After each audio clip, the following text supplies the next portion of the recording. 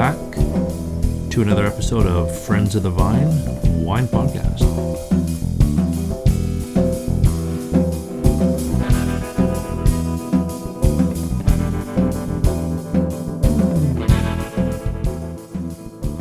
So, episode 48.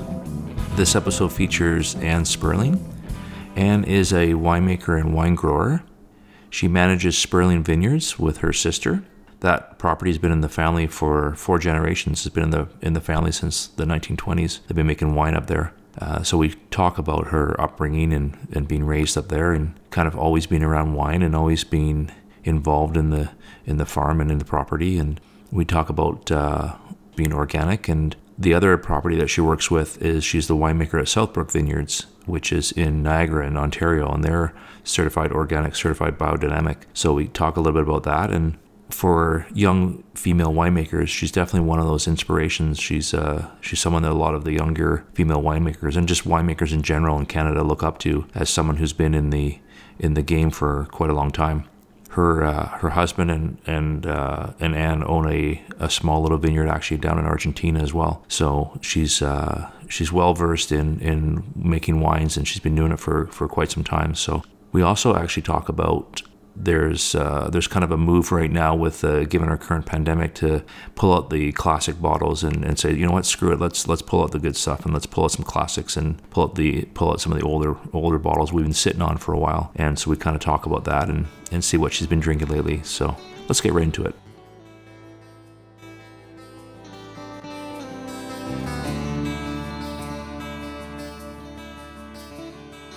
So how's it going?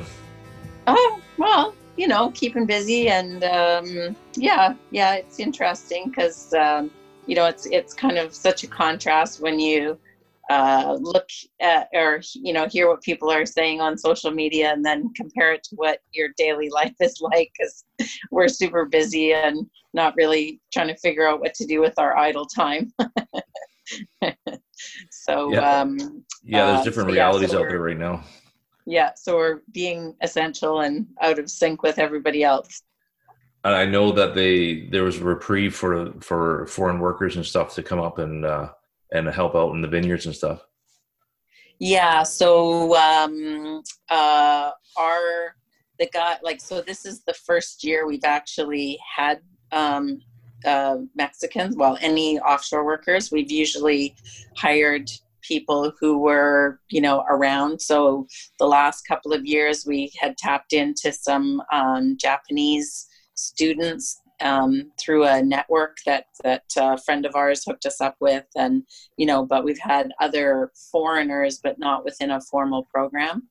And then, so this year we said, we can't take any chances. We need to have, some people that we know will be able to hire back once they're trained. And, we got to start developing just a bigger skill set amongst our workers. And so we put off some of the work so that, we were sure that once they arrived, they'd have full time and all that sort of stuff. So we were, it was an unusual circumstance for us. And the guys that we had requested were supposed to arrive on March 18th, which was like the day they shut down the borders, right? So needless to say, they didn't come. So we've had students and some people that normally work in tourism and things like that we've been trying to train and get to catch us up on our workload. And so now we are back in line to get Mexicans, but they still haven't called up any of our guys yet. So, and then, once they land, they're in 2 weeks of isolation or quarantine, and then we get them. So we're not sure, maybe it'll be May 1st if we're lucky that we actually see the workers in the field. So. And this obviously is for both the property in Ontario and the property out here in BC then. Well, actually, no, I'm right now at Sperling Vineyards. Thankfully, at Southbrook, we got our guys before the borders shut, and 2 out of 7 didn't make it, but we can manage with 5.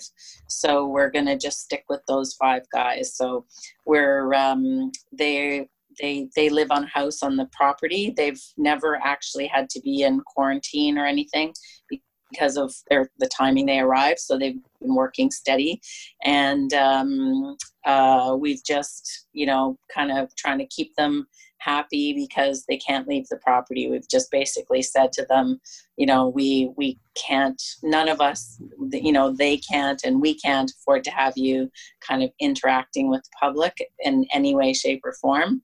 So we're doing their grocery shopping for them, getting anything they need, and, trying to provide them with some entertainment in the evening. Usually they were, occupied happily with soccer matches on TV, but that's not happening. So, so it's, so we've got a good bunch of guys that we've had for years here. So they're understanding, and they, their biggest motivation is to be able to, keep working and sending money home. So they know that if they get sick, that's all jeopardized. So they're trying to be understanding.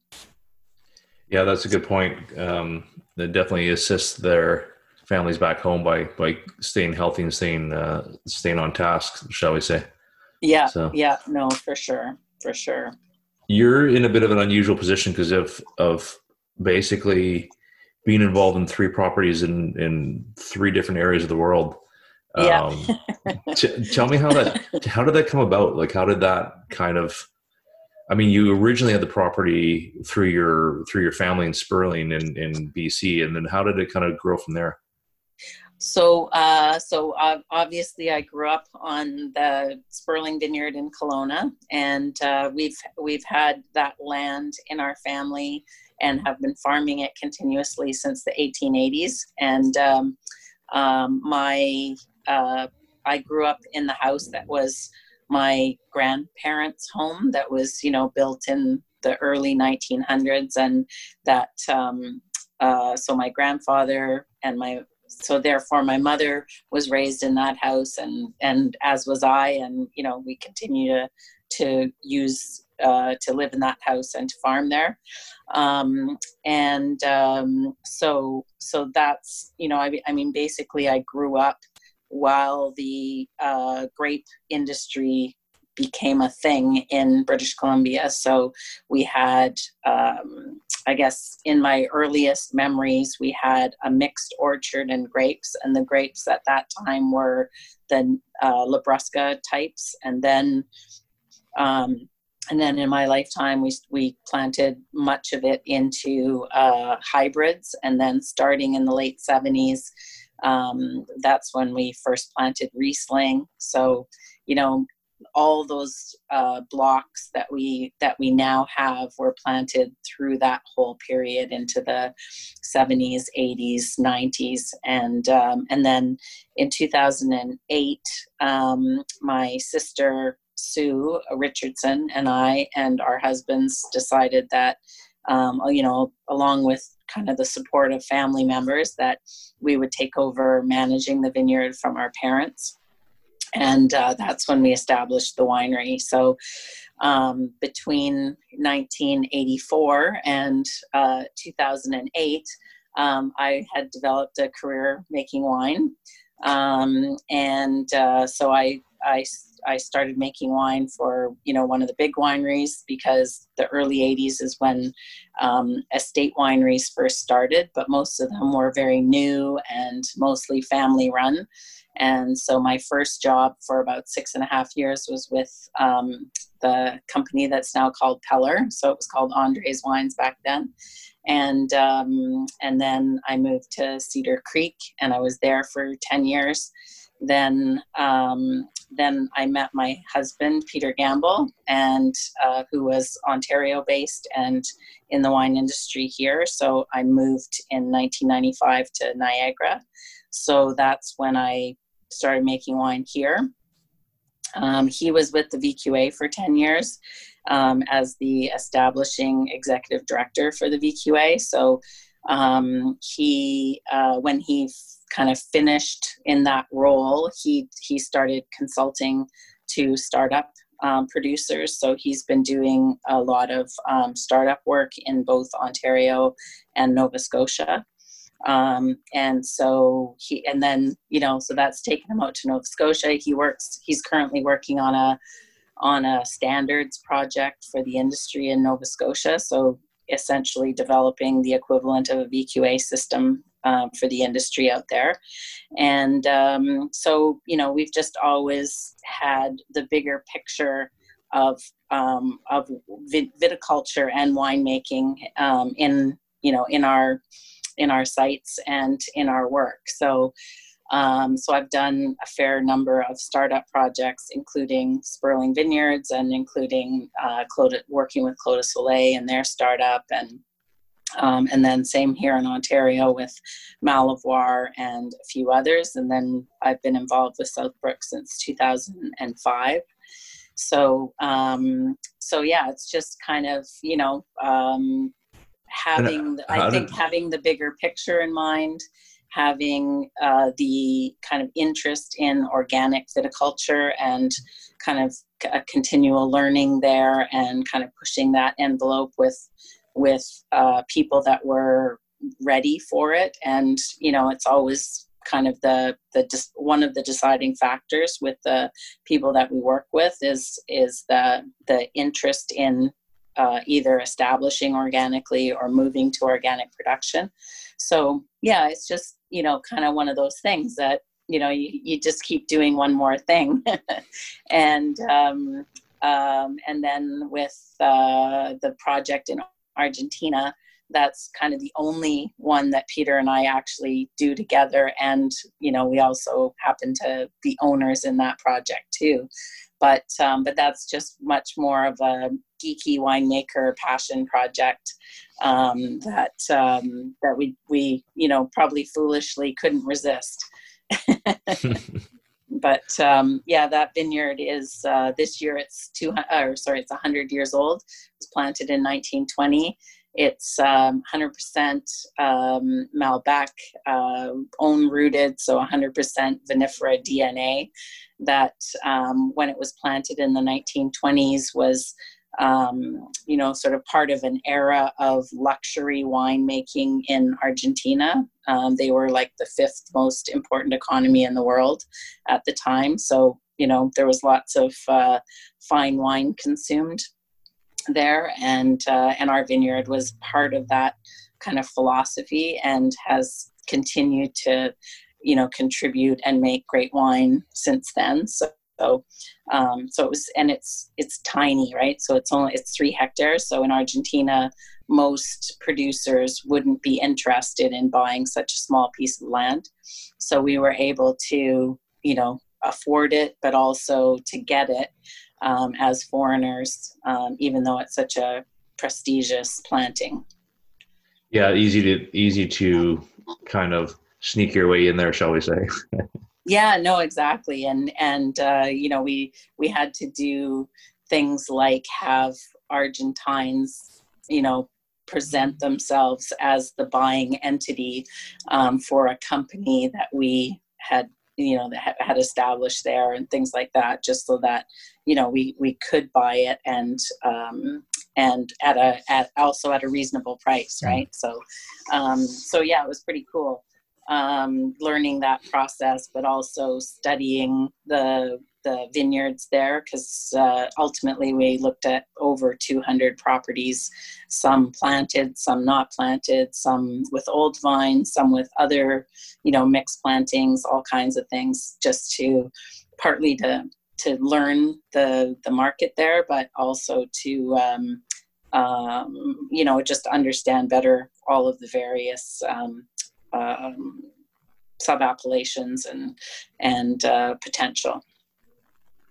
Interesting. That's kind of a cool, and then you got warm climate versus cool climate, and just kind of all those other factors that, obviously your knowledge base is so versatile from being up in Canada that going down there and tackling the different varieties is you've obviously got the experience. So Yeah, well, and that's what's kind of, well, it is fun about either doing like wine related travel, like going to other regions, meeting producers, that kind of thing, or, it being able to work in other regions, is that even if you learn something or experience something that's not directly transferable, it's there in your kind of reference and database that you can pull from to problem solve, in another region or with another variety, or things like that. So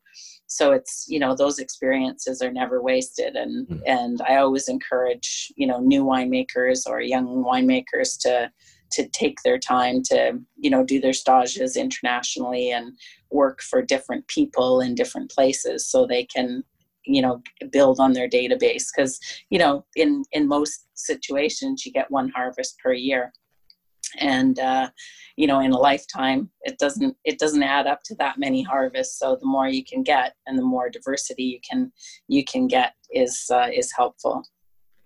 My cousin, just a slight tangent, but my cousin is a winemaker in Ontario, and for the first few years, she, like a lot of people, would do the, switch over and go to New Zealand and Australia, and then come back, and at least you can, like you said, try and get two harvests or two cracks in 1 year, right? So, I guess for you, obviously being in wine your whole life, there was never really, a lot of people talk about that epiphany moment, and I guess for you, you're in the kind of gradual appreciation, being in wine throughout your life. Was there ever something that really hit you at the start? You know what I mean?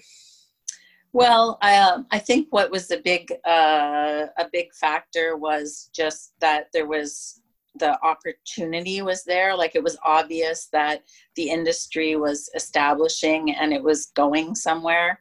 And so being kind of swept up in that enthusiasm. So, because we were growing Riesling starting in the 70s, there were visiting winemakers that would come to the house, come to the vineyard, talk about how the vinifera was different from the hybrids that we've been growing, and, doing those kind of training sessions with my dad and my uncle who ran the farm. And so it was obvious that everyone was on that learning curve, but that things, that the industry was growing. So I think, because I had, as children, as teenagers, we worked in the vineyard, and it was always an important part of our daily life, but also, it was always part of dinner time conversation, and just seeing how the wineries were becoming established, and particularly with estate wineries, because then that was where suddenly, rather than just being a commodity grape that went into massive blends, this was now a vineyard going into a bottle of wine. And so that kind of excitement was there. So, we, in addition to the grapes that we grew, we also grew a lot of vegetables that we then preserved ourselves. So everyday cooking, everyday eating was tasting our terroir, whether it was in lettuce or tomatoes or beans, but we knew that just innately from our daily life. And so being able to do that with the grapes that we grew was an exciting possibility. Did you recognize that back then when you were like a teenager, like that?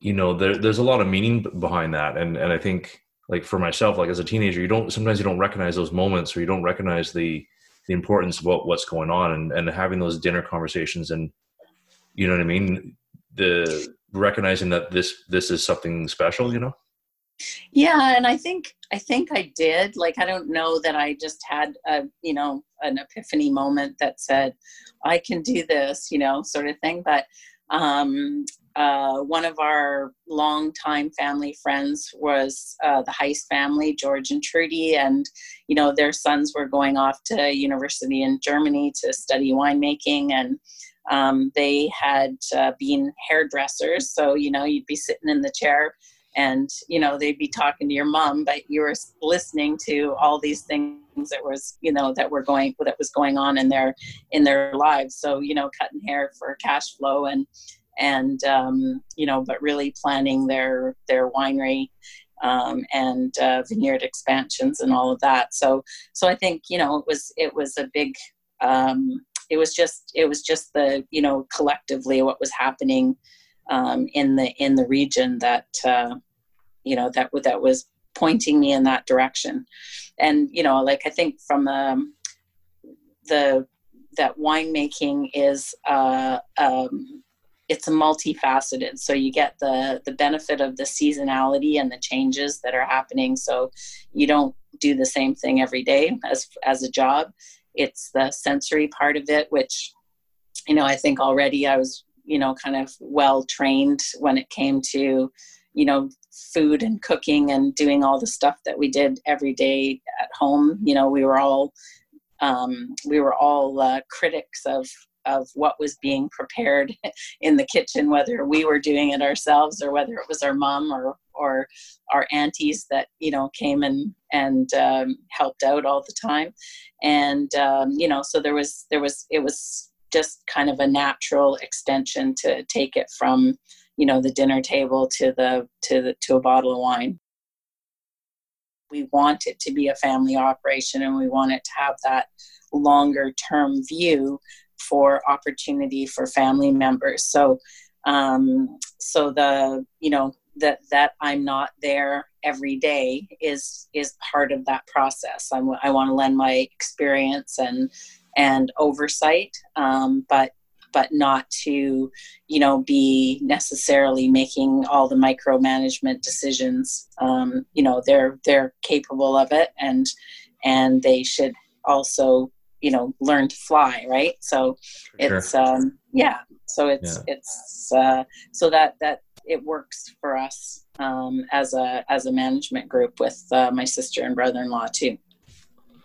I just had a quick thought, because I guess for a lot of people right now that are in isolation and are trying to limit contact with others, we've been drinking some wine at home, and we've been saying, screw it, I'm drinking this. I've been sitting on this for a while, and now's as good a time as any. Is there anything you've opened recently that you're like, you know what, I'm just going to have this, I've been waiting on this, or you know what, I'm just going to open this up? Yeah, for sure. I think we're doing it almost every night, certainly looking forward to that on a Friday night to open stuff that's been in the cellar for a while. One of the wines that I think that I know that we made at Sperling Vineyards in 2010, it was a bit of an experiment, but it's a wine that I think is perfect for the times, and it's a late harvest wine that's made from Pinot Gris, so a bit unusual that way, but also it's not super sweet. It's a bit drier, so it's very full bodied, and it's kind of the perfect sort of cheese and probably some dried fruit and nuts alongside it. But you sort of have to have the opportunity to linger to enjoy a bottle of wine like that, right? And so that's one of the ones that we haven't released yet, but it'll be coming out in the next couple of weeks. I appreciate the time, and thanks again for this. Yeah, no problem. I think we're going to leave it there for now. Thanks for listening. For more wine conversation and podcast updates, you can follow us on Instagram at Ian's Wine Truths. Check out our website for great photos of our guests, friendsofthevine.podbean.com. Take care. Have a glass for me.